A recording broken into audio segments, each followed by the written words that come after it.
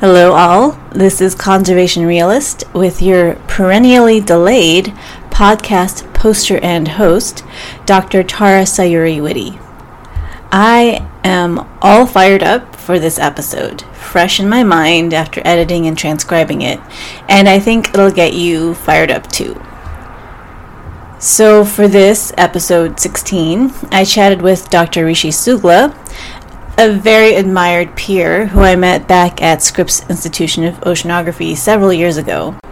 And he's now the frontline community climate resilience scientist at the Climate Impacts Group at the University of Washington, which is truly an exciting position, and he's the perfect person for this job. He is, I'd say, maybe a half a generation younger than me, maybe a generation, I don't know, which is reflected in our slightly overlapping yet significantly different experiences at Scripps in some ways. When I was a student there, I candidly had a hard time finding many peers there who had an active interest in social justice beyond the sort of removed theoretical notions of vaguely needing to care about human communities and conservation. These students definitely existed, some of them doing great work for underserved communities, but it was rare to see folks there engaging in sustained volunteering with such communities. And it was extremely rare, was it even existent, that social justice was ever integrated into someone's research work, apart from showing underrepresented students that there are, in fact, Black, Indigenous, people of color folks who are scientists. Rishi's experience shows an evolution, somehow, in the consciousness and proactive nature of students at Scripps regarding social justice.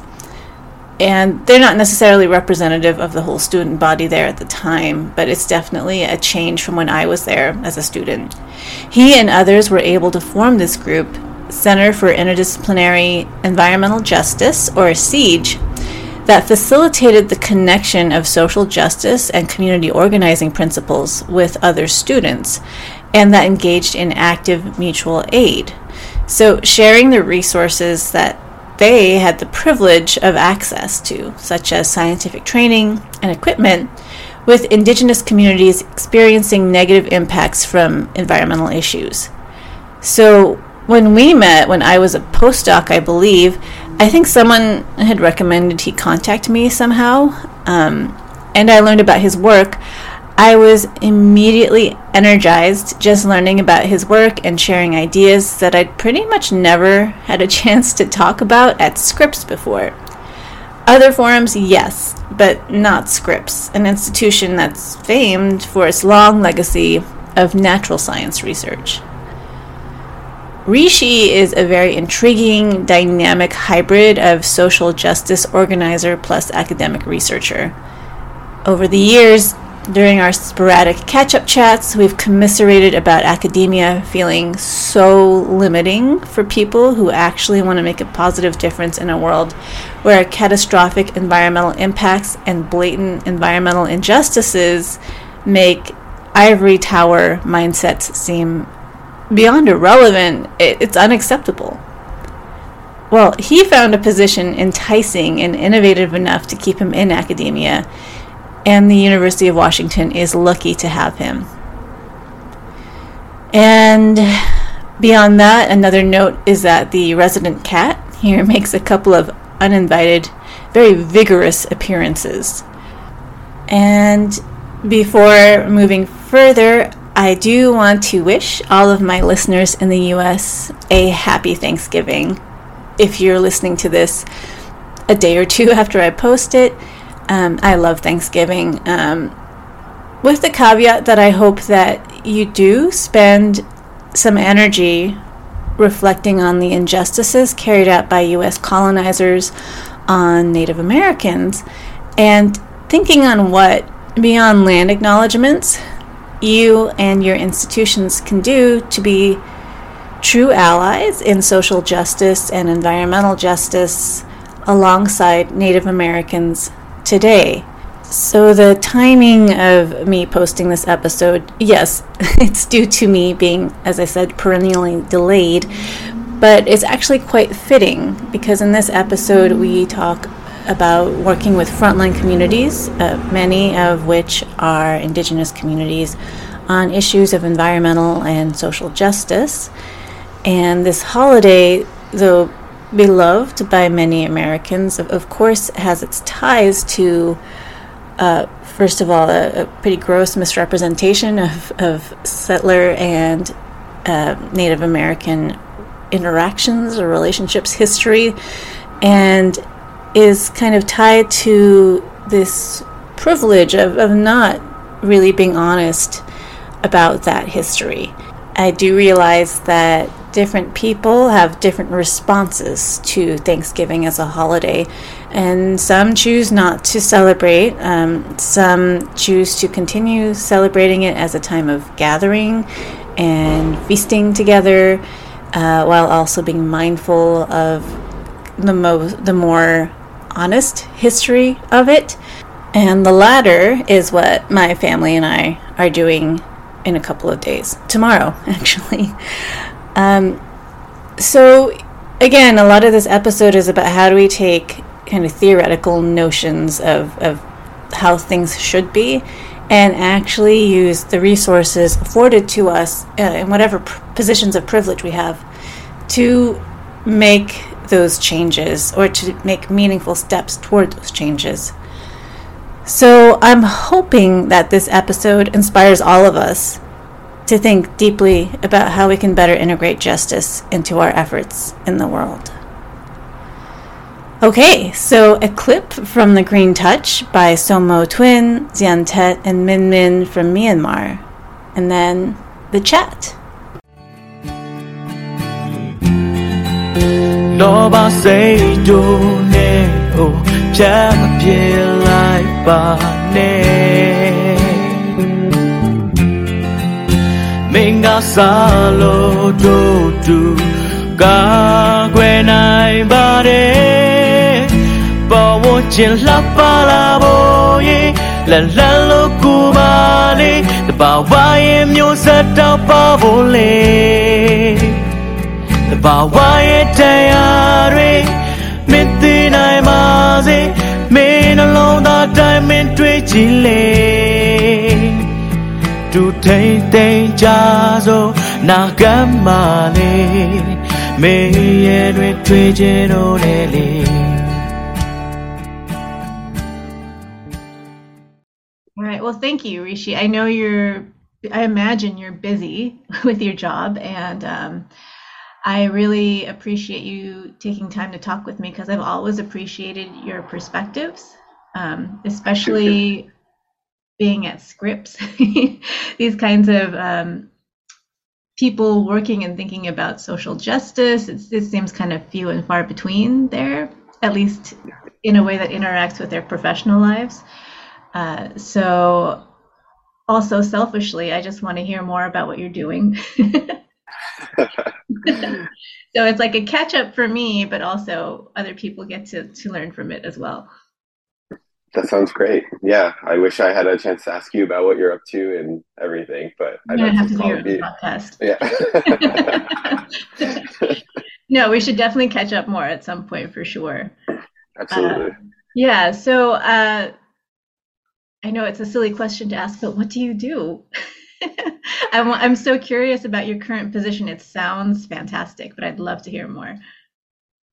Yeah, thank you for the question. So my job is to help push the field of climate adaptation into a direction where it's working more closely with frontline communities being the communities that experience the most intense and severe and disproportionate impacts of environmental change and climate change in particular. Mm-hmm. The field of climate adaptation in general has long focused on working with people in relative positions of power already. So decision makers, urban planners, engineers, and the list goes on. It hasn't really focused too much on working with frontline communities.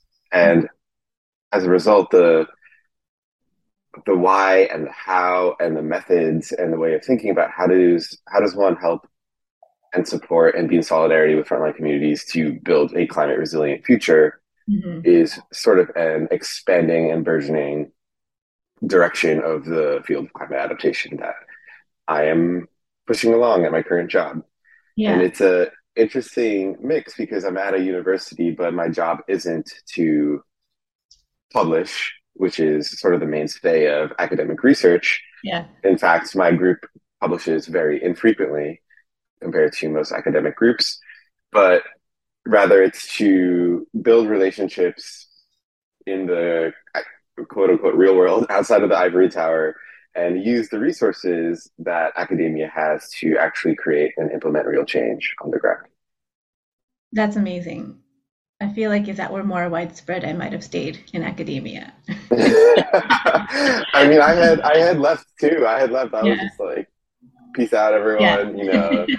The publish and perish thing, not for me. And then, yeah, this position opened up, and I agree. We need a lot more positions like this in any major institution where they're, trying to deviate away from the status quo and help support communities on the ground doing the work. Yeah. So, like on a day-to-day basis, what does that look like? Like, how are you all identifying these communities? Are these communities near your university, or do you have a wider reach? So right now, my group focuses pretty locally, and the idea there is that you know change on the ground happens from it happens from a relational standpoint, right? It happens from close connections built over time, trust built over time, and the best way, most effective way to do that is to work locally and regionally. Now, I think that can be a complicated question and a complicated strategy in a lot of ways, because especially when you're working with communities that may include, for example, migrant communities, Mm, their community resilience is also deeply related to their families and different geographies and how their families are doing. And, yeah. so I think working with frontline communities, the scope has to broaden in certain circumstances a little bit. But for now, predominantly, we're working locally and regionally um, with communities in Washington, Oregon, and Idaho Oh, for the cool. most part. And on a day-to-day basis for my job, it was interesting. Yeah. It was sort of like we don't actually know how to do this work in a lot of ways, so we don't Uh-huh. have a lot of direction to tell you in terms of like what you should be doing on a day-to-day Yeah, basis, yeah. but help us kind of figure it out. And that's been its own interesting adventure to say the least. But Mhm. I think one of the things that I've noticed is that groups like this, even though they're not publishing, they still use a lot of the same research methodologies because they're all still academics who get these jobs, right? Right. So they still use the same research methodologies as an academic would use. But I have, as you know, Tara, like I have experience as a organizer and doing Mhm. environmental justice and climate justice work outside of the academic context. So stepping into this role, I've kind of been like, we don't need to use these methods because some of them are very onerous and time consuming. And the Mhm. main reason that you use these methods is because you're trying to provide a quote unquote objective framing for the work that you're doing that can then be published in an academic paper. Mhm. When you're not publishing in an academic journal, that goes out the window. It opens up a huge realm of possibilities of I think, what sorts of work you can do, how you can build those relationships, how you create change on the ground. And, we're at a moment in time, I think, where there's so many people who want to start working with communities now Yeah. that communities are rapidly, even more so than they already were, getting overtaxed by well-meaning academics Right. who are just like, we want to work with you. With the Justice 40 initiative, it's like people, academics are like, we have to work with you. We have to have community partners now, right? Mhm. Yeah. And we're using a bunch of research methods that are super time consuming Yeah. um, in the hope that 2 or 3 years from now we'll produce something of value for community organizations, right? And the question that I would like to pose, and the question that I'm like trying to push along in this work is like, how do we do things in a way that are regenerative, right? How do we create a set of methods, connections, relationships that not are non-extractive. So we're not asking for hours and hours and hours of Yeah. community members' time, in the hopes that 3 years from now, our best intentions have led to a piece of work that is actually impactful on the ground. And I think it's really interesting because I don't know about you, but like there's been so many times where I've started a project and like this is totally what we need to do. Hmm. And then 3 years later, you're kind of just like, wow, that was like totally not what we needed. That's totally not what we needed to do, actually. Like the project pivoted in a Yeah. completely different way. And, I think that is like another reason why not you specifically, but we as a community need to think about like, how are we adding value along the way? Like, how are we creating like points of impact along the way? So if and when we get it wrong, because like, the road to hell is paved with best intentions and all of that. Um, we've still created something of value if, Yeah. so that's where my head's been at. And um, Oh my God. I wish we trying had to. like 3 hours to talk, Rishi.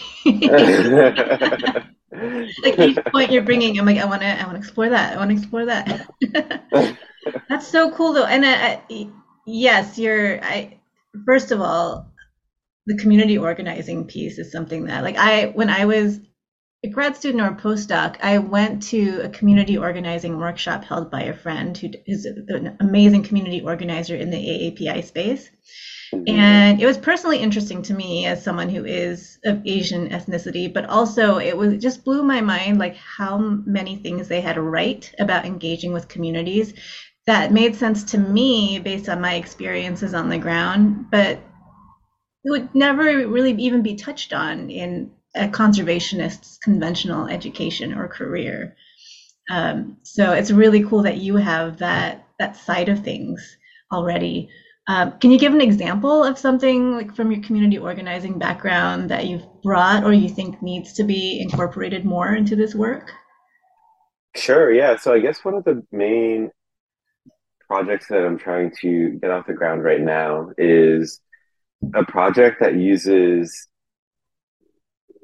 oral histories and digital storytelling as a design methodology to create radical climate futurisms alongside Mm, frontline communities. So what I mean in practice by that is a typical way of building consensus or gathering information from community organizations, if you're working with community members or community-based organizations, would be, hey, like I'm going to go out and do interviews and have community members fill out surveys, and then I'm going to synthesize that information, and hopefully create something of value at the end of the process using that information, right? And looking at that and just imagining what that process would look like for my own family. Like I'm half Puerto Rican, right? So just mhm. imagining academics coming to my grandma who didn't have power for weeks after like Hurricane Maria and being like, cool, Yeah. we're going to have you fill out this survey.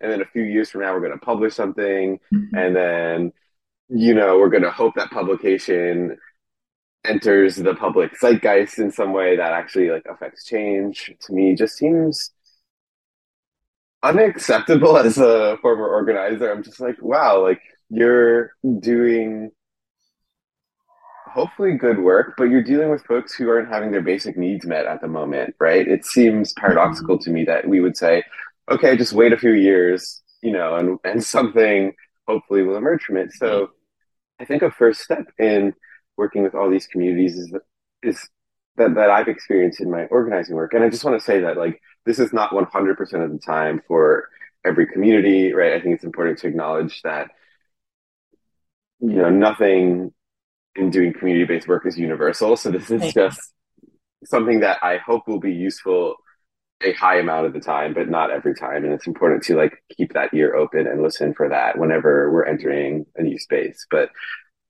I think a fundamental issue with a lot of folks in the struggle who are on the receiving end of disproportionate impacts is that they're intentionally or unintentionally silenced. right? Mm. So the question that I'm working on is how do we work with documentary film collectives to highlight what's going on in communities, what they're experiencing, what their visions for the future are, and along the way of like gathering similar sets of information that would normally be taken through a survey or something like that, actually produce like storytelling materials that they can use to amplify their voice, to Mm. reach policymakers, to reach decision makers, to reach other folks in their own community in the first place. And that's something that's really hard to get if you're a community-based organization because comms or storytelling work is very expensive. Okay. But as a line item in an academic budget is small potatoes, you Okay. know, relatively speaking. And then I think the value of doing this through oral histories that are captured on video or on audio is, oral histories are not just a deep dive into a person's past, right? Mhm. And oral history is really about understanding how people make meaning in the world. It's Mhm. a look at how their aspirations for the future came from the things that they, as an individual and as a community, have experienced in the past. Okay. And I think, in addition to the sort of like material value of creating stories that can be shared by community, that can be owned by community, that can be dictated how to use by community, a lot of the communities that we end up working with that we call frontline communities are communities that in some way, shape, or form have been severely impacted by colonization.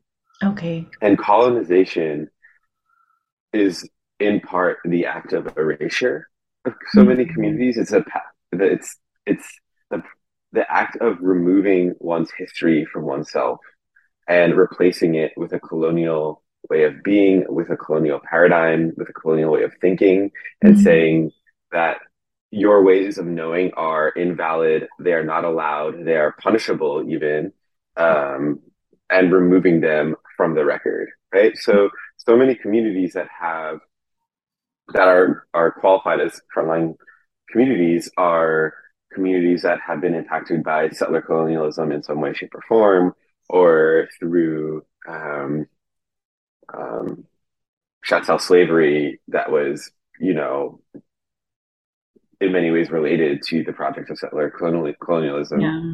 So this act of creating oral histories, co-creating oral histories with communities is not just the act of, hey, we have an amazing transcript, an amazing set of storytelling products. It's the act of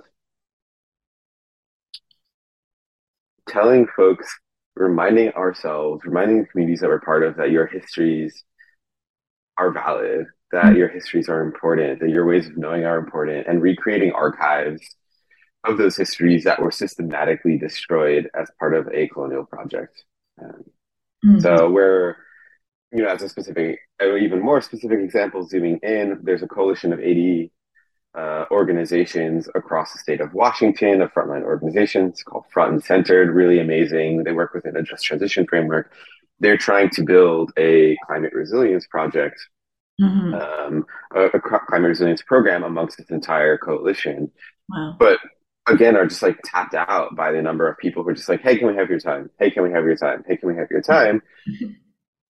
But when I'm working really closely with some folks there, and when we talk about like, what if we did this through storytelling, and what if we used that storytelling to then bring folks together in design sessions where we can all like talk about what emerged in these oral histories, and we can like process them together as a collective, and like look at what are the meta themes that have come out from oral histories from movement leaders across the state of Washington. What are like group level strategies that are taking place or group level goals? Like what are individual narratives that don't fit the mold easily? And what do we do with all of that? What does that mean for how we understand what is the future collectively that we are trying to build? Where are there differences? How do we support? And then here also at the end of this process, here are vignettes, like storytelling vignettes and maybe documentary film shorts that we can create and relationships with film collectives and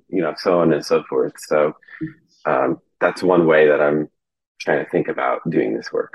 That's so cool. And I'll admit that for a while I had a bit of a bias against the buzz term storytelling, because for me, like, at a conference, I was like, oh, a storytelling workshop, cool. And like it was like everyone getting up and telling stories in these like artificial voices. Like, Yes. I'm very like in touch with my feelings. Blah, blah, blah. I was just like, no, like I feel like maybe you can have gathered from our interactions that I have a very low tolerance for bullshit. And for me, I have. I love that. I was like, okay, just because you're telling me in like this soft storyteller voice doesn't mean like that I want to hear it. So that was my limited view. But then some years later, I actually was asked by my supervisor at IUCN, like, we want qualitative monitoring and evaluation. Can you look into different methods? And I ended up doing Most Significant Change, which is all about storytelling, like collecting people's stories about how a project has changed their lives, their experiences. And it was so powerful. And I was already a fan of qualitative data, but like that, it blew me away how much you could learn. And whether those stories are an accurate representation of fact, okay, whatever. But as you mentioned, like, people act on what they believe and what they feel. So Exactly. it's just, I'm such a convert of stories genuinely told in an authentic voice. Exactly. And I think incredibly, and I think, it's incredibly powerful to put it on camera, assuming that you're giving that ownership, the fundamental ownership of the actual video to the communities that you're working with talented documentary filmmakers or storytellers of other kinds, whether it's like an oral historian or, so on and so forth, I think is so important for the reasons that you described, because there is this very artificial way of like gathering and collecting stories that's very can be like kind of navel gazy, just like let's Yeah. all feel good about the process of we're doing storytelling work, or people mean storytelling, say storytelling, but what they really mean is like comms, right? Or like we want to, or like marketing, right? That's not what we're talking about. We're not trying to like do a nice marketing project to make us feel really great about the work that we're doing. But yeah, that the art of storytelling is really about diving deep into what someone believes. And yeah, that's, as you said, that's what people act on. People don't act on facts most of the time, and a lot of the time, right? Yeah, Sometimes we do, but totally. there's a lot of time we act on, yeah, what we feel, what we think in that moment, the emotions that we're experiencing, the traumas that we've experienced as a community, as an individual. And good storytelling is an art form that brings that to the surface and brings that to the light. So how do we systematically do that in a way that builds capacity, is regenerative, is useful for like shifting power relations on the ground, and also getting the information that us nerdy academics need to create pieces of work that we feel could be impactful on the ground? Yeah. And I think Cornel West once said, "Justice is what love looks like in public." Yeah. And I think the second part for me is love at its best is like a collaborative art, right? So if we're working towards justice, like how do we make that into a collaborative art? Is that the like heart and the ethos of what I think I'm trying to create? That's amazing. And I think that going back to, what you're saying about well-meaning projects coming in and saying, let us help you, let us help you. First of all, I've been like deep in that, like just managing a project where we were working on livelihoods and governance and conservation and fisheries management and education, and like these villages are like, they're like, this is amazing, we have no time. And so that's a real concern for a lot of projects. So you have all these interventions, they're important, they could even be useful, but the reality is, like, how can people who have to work very hard for their basic needs, for their livelihoods, how are they going to have time to come to workshops? And then how are they going to have time to spread those learnings to the rest of their community, right? And this particular project I'm talking about was conceived of with the best intentions, and there are lots of excellent parts to it, but lots of parts that had to pivot. And it really got me thinking, how inclusive and collaborative can a project be if you're coming in with it already developed? And then you're like, hey, we designed a project for you. It's going to be community based, except for the whole structure of the project. This like super hits home for me because I think the field of climate adaptation, broadly also climate services, which is like providing people, governments, organizations with climate data to inform their decision making. They have started collaborating with communities, but they're still operating under the central pretense that information, that climate data and information is what's needed and useful. Mm-hmm. And in my experience, that might be true like 1 out of 10 times or something like that.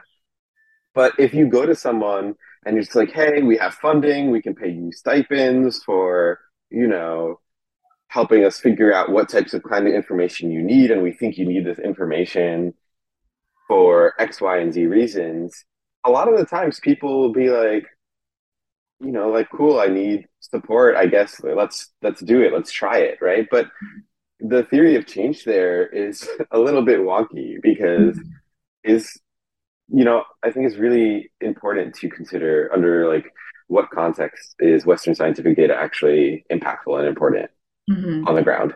Is that like what is this, and in some cases it 100% is. Right. And in other cases, maybe someone needs, again, like storytelling support. Maybe someone needs capacity building. Maybe someone needs connections to people in positions of power, right? Maybe folks need to be heard. Maybe they need, like, there's so many other things that if you're in a frontline community on the receiving end of disproportionate impacts that one might need, that isn't data. That isn't data.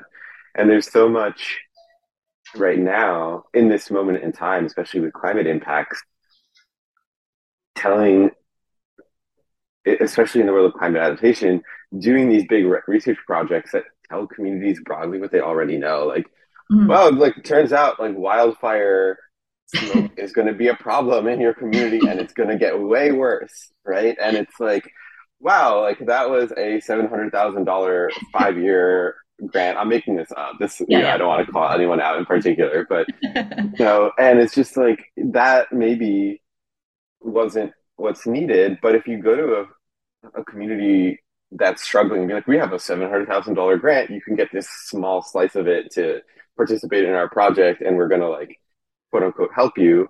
A lot of folks will be like, well, yeah, like maybe that will help, and say yes. Whereas if you're going into the situation like, and I think this is also the importance of how you describe storytelling and how I'm thinking about it, is like, how do we go in eyes wide open and just deeply listen to what's going on the ground, and act in a solidarity based way where you and I and other folks in our positions or in relative positions of power, like how do we act as a conduit for whatever emerges that's needed, whether that's through like connecting with other researchers, connecting to decision makers, like how do we do that? And I think that is the question in my field, at least for the next like decade, as all this money starts coming through. How do we not just use it to support the research projects that we already want to do, but with some community input? Exactly. I mean, I was on a review team looking at like people and coastlines projects for grant proposals, and it was offensive to me how many projects were like, yeah, we're totally going to include people, just trust us on that, and they had no element of their project that integrated like a plan for how they were going to do that. Like there was just one, I think, of the whole pool of proposals where they actually had, like, we already have agreements with these tribes, and they mapped out the process by which they would add that structure to the project. We'll have consultations, but it's just an example of a requirement that's added for a good reason, but it turns into a checkbox that is then removed from the meaning of it. So just hearing about the work you're doing and the fact that it's at a pretty big university is amazing to me. I mean, it makes me very hopeful that this will become more and more common. I hope. I hope so too. And I think it is changing, and I think there are ways to be creative about how we create a new research processes that are, you know, approved, I guess, by the academic powers that be, but are actually in alignment with building community power, right? And being open to the possibility that maybe our technical expertise isn't actually the most important thing Oh my gosh. on the ground that is needed, and being like, that's okay, because in the 1 in 10 times where it is the important thing, where you can really be like, this is why more information is needed, because we really don't know what's going to happen, and starting to collect, time series data will actually help us understand this like critical part of an ecosystem that our community deeply relies on, like, or the powers that be, or like institutions of governments literally require this data for us to get the resources we need, something like that. Really being like open and available for when that is the case, and when that's not the case, like, what is it that we need to build at the university for when that isn't the case? Can we leverage the university comms department to go and help write op-eds for community partners? Can we connect with the government offices at the university that have deep connections to like state officials? And we, at Scripps was sending people to, the UN COP conferences every year. That is completely unattainable to 99.9% of communities in struggle, right? Yeah. I made up that number, but like, could we work with community partners and bring some of them to spaces where interventions need to be made? There's like so many things that the university, if reoriented, could provide, and if academics could, have a little less, like, self importance about their work in the process, could be, So I have a little vignette related to that. So I used to date a hotshot firefighter, like wildfire firefighter. And it was so refreshing because he wasn't an academic, but he also was interested in filmmaking and photography. So there was a CNBC, what was it? They used to have those evening gatherings. Like Salty Cinemas? No, it was more informal than that. It was like just a meeting of CNBCers, and I think it was Cliff Capono was presenting a video he'd made, and there's all this discussion afterwards, like hand-wringing, like, but what is the role of science and advocacy and blah, blah. And these are the kind of stuff, like, it's good for like students to talk about, but for me, this is maybe my 8th year at Scripps, I was like, okay, like, this conversation needs to progress. Like, not everyone has to play the same role. I feel like if you're doing environmental work, there is kind of a moral obligation. I mean, that's my personal. Anyway, this discussion was going on. And then as we walked out, this guy turns to me. He's like, you scientists think you're real special, don't you? Like, fair enough. It's so true. Yeah. And so I think that having that reality check, like, we need to be interacting more with people who aren't so in this bubble, and telling us, like, you guys are being ridiculous right now. Like, this is a real world problem. And especially if you're claiming my work is, if you're one of those people whose friends are really like, oh, so and so does marine conservation, they're saving the world. If you're planting yourself in that realm, you have to actually, like, have an eye toward how your work is actually being used. Someone could debate me on that. But on that note, so when you and I first met, I think one of the things we talked about was your work with Siege at Scripps. And that was the first time I'd ever heard of mutual aid as applied to a research setting. So I'd love to hear a little bit more about that work and how it came about and what it was like bringing university resources to real world problems in marginalized communities. Yeah, so shout out to the Center for Mm-hmm. Interdisciplinary Environmental Justice, also known as SIEGE. I was a co-founder of SIEGE, and I've sort of stepped away, but they're still out there doing amazing work. So go check them out. Um, and yeah, but the idea of SIEGE was conceived of after some problematic incidents at Scripps where there was some profiling of people on campus that had happened. There was big email threads about it, and just realizing that there was a need for intervention and education Mm. on what this is way back when where nobody at a natural sciences oriented institution would know what a microaggression is, right? So even just like it was a an idea founded from a real world incident where we were just like, wow, like there is an amazing set of like scholarship around racism and structural problems and inequity of all kinds and indigeneity and decolonization and the list goes on Mm-hmm.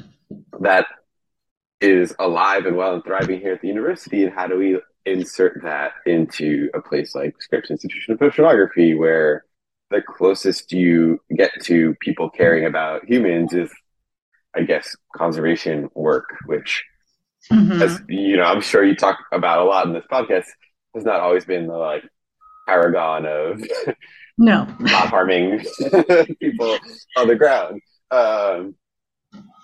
But so it started off with a class on the critical analysis of science and environmental justice, where we are Mm. taking a critical lens on what environmental justice is, what science is, like how does it emerge, the structural problems, but gearing the course towards folks who are in, I think broadly speaking, STEM programs Mm-hmm. who have not been exposed to that sort of thinking at all. And the class was, especially in its first year, was a really great success. It was awesome.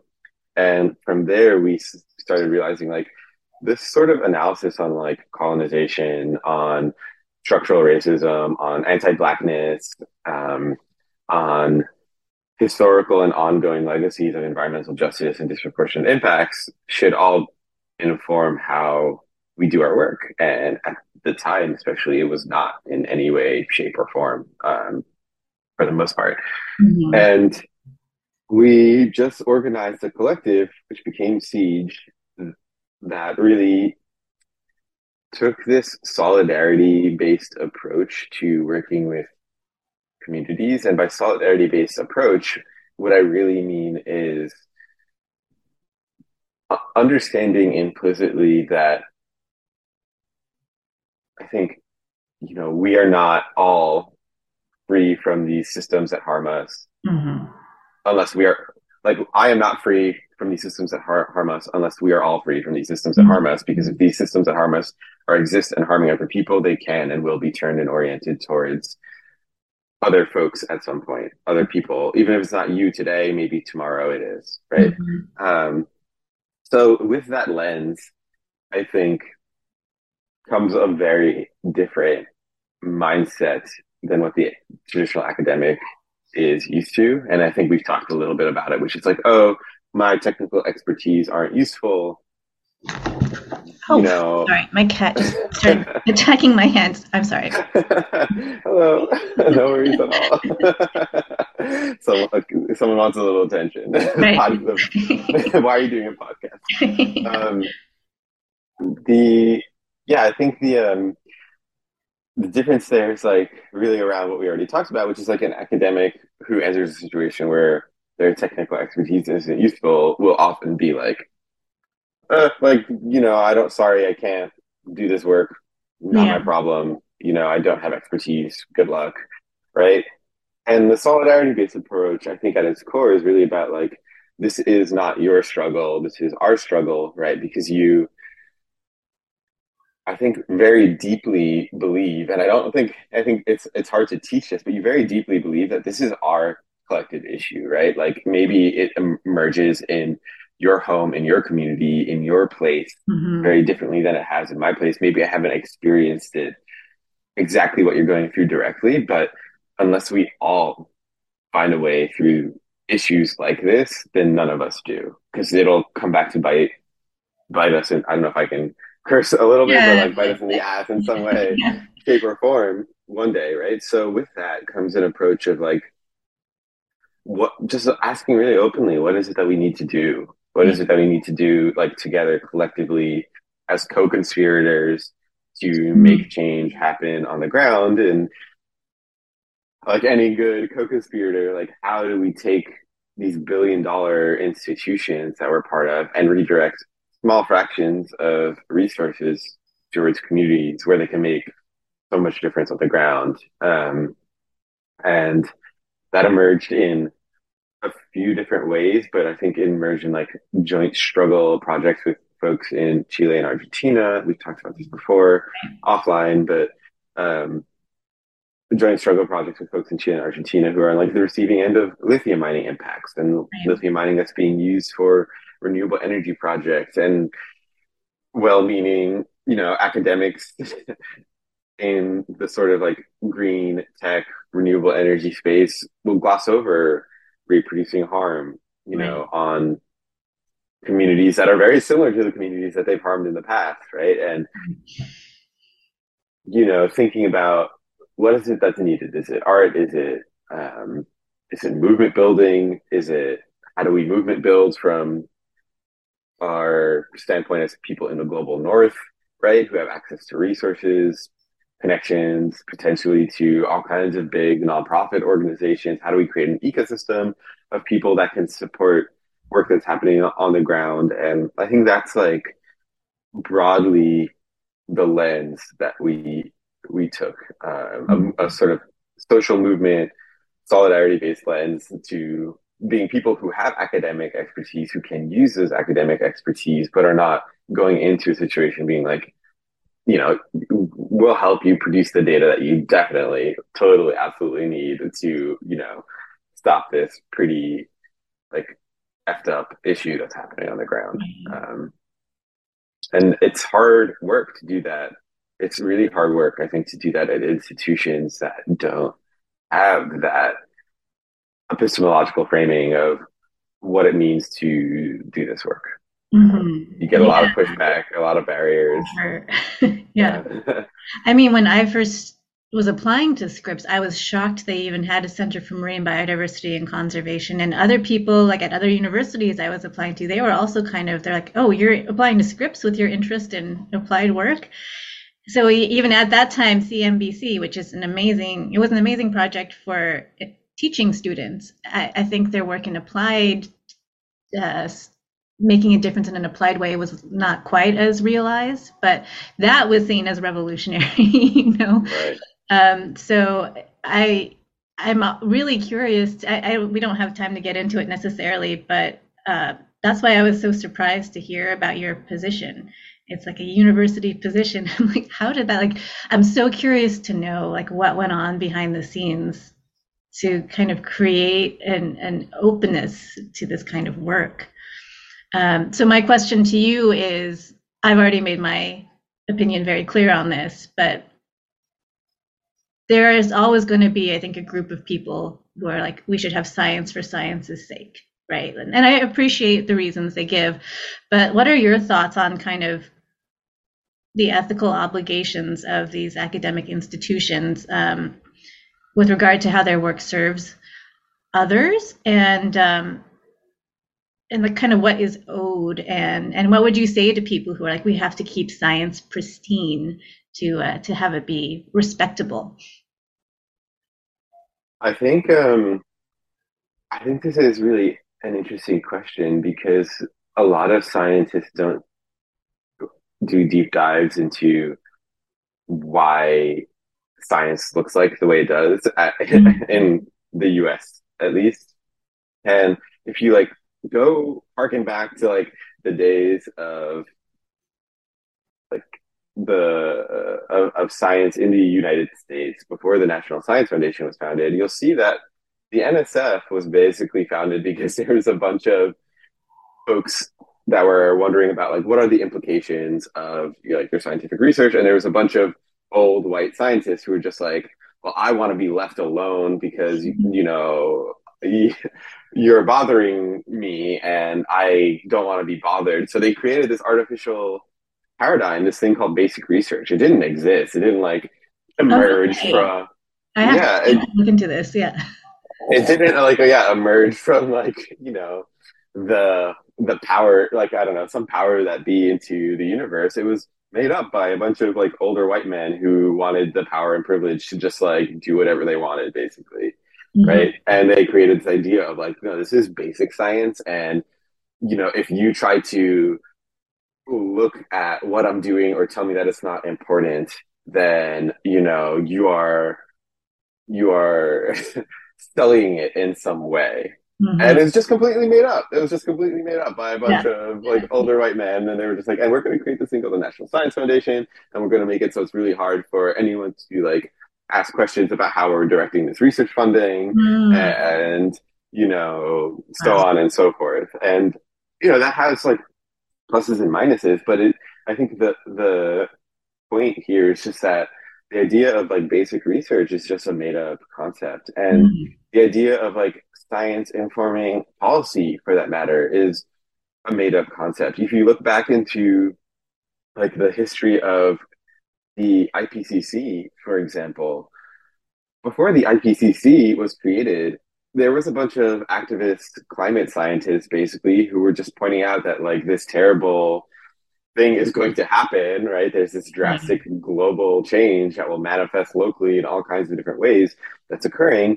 And the government said, you know what? This is actually really inconvenient. What we could use is more research. Yeah, why don't you just go do like research it a little bit more and then come back to us later, when you have things a little more figured out, right? And it was, so there's this legacy of the NCA and the IPCC and big intergovernmental reports like this, which again do have a certain amount of value. I'm not like trying to toss away the whole thing, but at their origin was just a made up concept to basically like protect powerful people in institutions of government who are just like, we don't want to deal with this climate change things right now. What we'll do instead is give you money to research it more and produce these reports, which are still ongoing. Yeah. Even though every year, like the amount that these reports change is gradually becoming like less and less and less and less. And the like global level like amount of resources towards climate adaptation has not necessarily followed suit with like the information in these reports in the first place. Yeah. Right. So you have this weird paradigm of science of like that's advocacy, that's applied research, and this is basic research. And that was all kind of made up in the first place, right? I think you can do quote unquote basic research in an applied way. And like an example of this, I think, is when you like I think it's actually a little bit patronizing to say that if you're doing work with communities, you can't do basic research, right? Because I've been in situations where like you're working with community members in some geography that are asking incredibly deep scientific questions that framed in a slightly different way would be amazing quote unquote basic research question, right? So I reject the premise, and the idea that because this involves people or involves community means that it is not going to create incredible like scientific information that we now consider basic research is just like a false premise. And there are cases where maybe you have a lone person in a lab somewhere studying something that nobody else on the planet really cares about. And as you said, I think I can appreciate the value of just like interested, passionate people pursuing something that they care about. But I don't think we need this like basic research, applied research. I think we can question that framing a little bit more. We can like dig into it and wonder and really think deeply about all the places that He's are trying to cat attack. unplug my camera, so I have to hold the USB for me. Now he's clawing at my hand. He's such a, I'm so sorry. You're making such a good point. It's really no problem. It adds levity.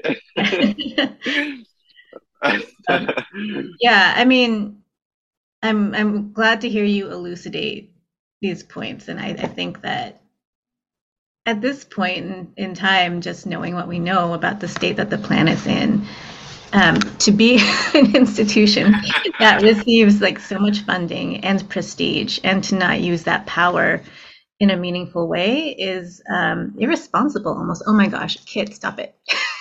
Such a monster. It just does Anyway, not want you to do a podcast, no. really, truly.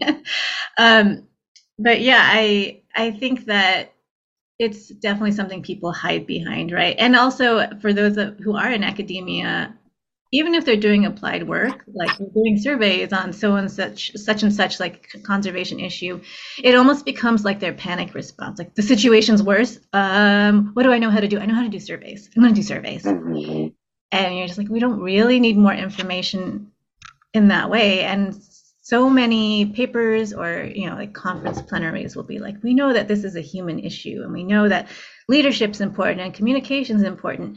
But then there's this huge time lag on, okay, how do we know those things are important. Why are we not shifting more of our attention there? And I think there's a lot of kind of shifting that responsibility, like, oh, we're scientists, so that doesn't fall under our purview. But then no one's making sure that kind of gap is being filled by anyone.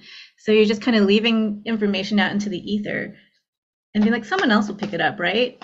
And so I think that's a kind of laziness. At the same time, everyone's busy, but I think that it's a kind of complacency that's, I think, unacceptable in the current climate. Absolutely. And you asked about mutual aid before, and I realized I didn't really talk about what mutual aid is, but mutual aid is just an ethos of working in close conjunction and solidarity and collaboration with other folks who are going through something, who are struggling in some way, and providing support through a network of people who also have agreed to provide support. And it's different than the ethos of charity, which I think often comes laden with the idea that,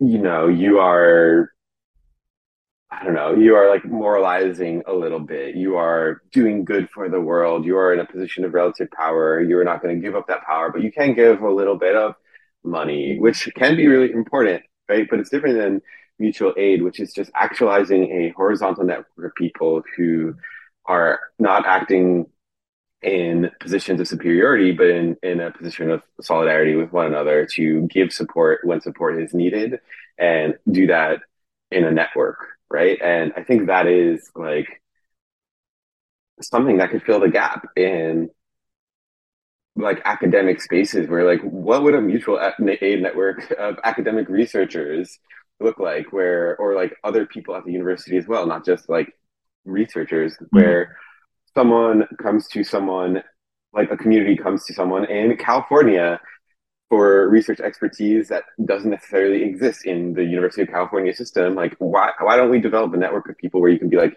do you know who can, like my colleague in Michigan, Right. and help engage with that work? And how do we build resources around that to support that work if needed, right? So there's like maybe a grants, like a grants program or a rapid funding option for things that are happening on the ground, right? There's so many different possibilities to re-envision how we collaborate in this work. So we're not isolated as researchers feeling overwhelmed when someone comes to us also, because yeah, that is real, right?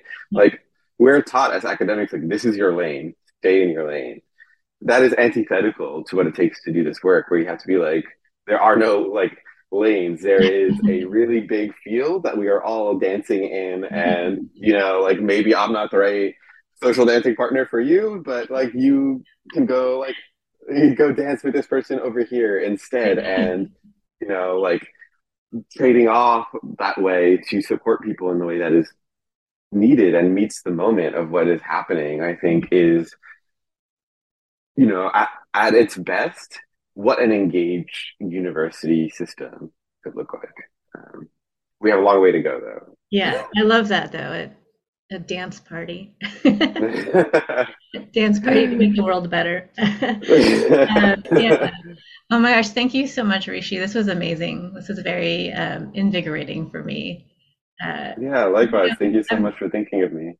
yeah, of course. Thanks for the time. And I definitely would love to keep catching up at some point, just because I'm so interested in the work you all are doing up there in your, what do you call it, department, program, lab?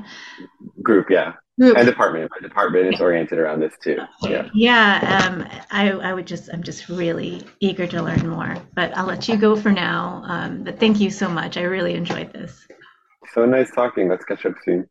Absolutely. All right. Bye. Ooh, that was a chat. I hope you found it invigorating too. Wow. And perhaps you found it interesting enough to motivate a like, subscribe, share, comment, review, depending on how you're listening to this, perhaps. There is also a donate button on the Substack page if you'd like to show some appreciation of this work monetarily.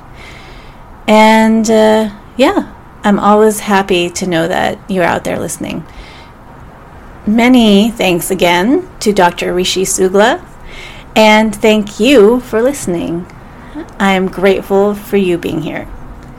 Next episode coming up in some to be determined amount of time.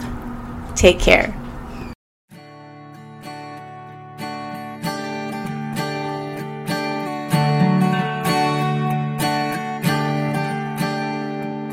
Jala hey, Dokabaji ye sing ko dan re na swin le, Lu daro alo pyo shwen zaya re pe swan ne, Tu pyon re a pyu se lo le.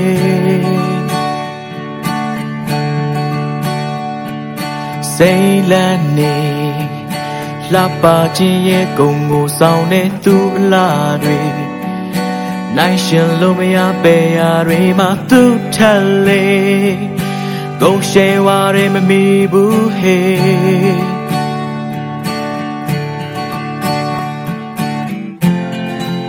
Say the la done oh so tell like bane Along pay my load to Ga gwe nai ba de Ba wo chin la ba la bo ye La lan lo ku ba le Da ba wa ye myo sat da ba bo le Da ba wa ye taya re Min ti nai ma se Min alone na tai min twi chi le Tu take the jazo na gamale me yen retreating on ele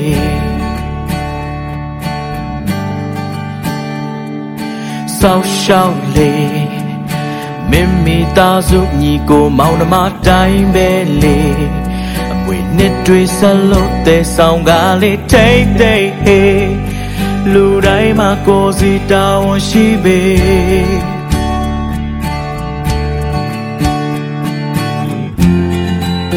Loba say do ne oh jam appear like ba ne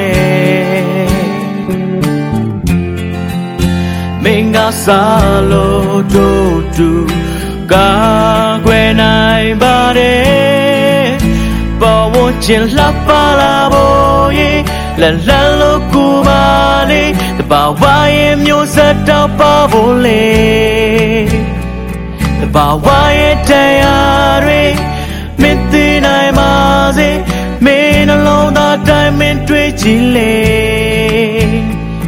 Tu take the jazo na gamma le Me ye nwe twi chin o ne le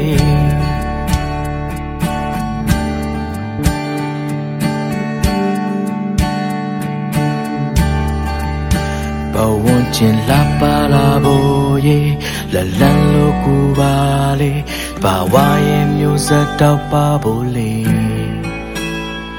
the bawaye tayare minti nai baze mengalong da diamond twe jile bawo chin la para boye la lalo kubale the bawaye music tao pabole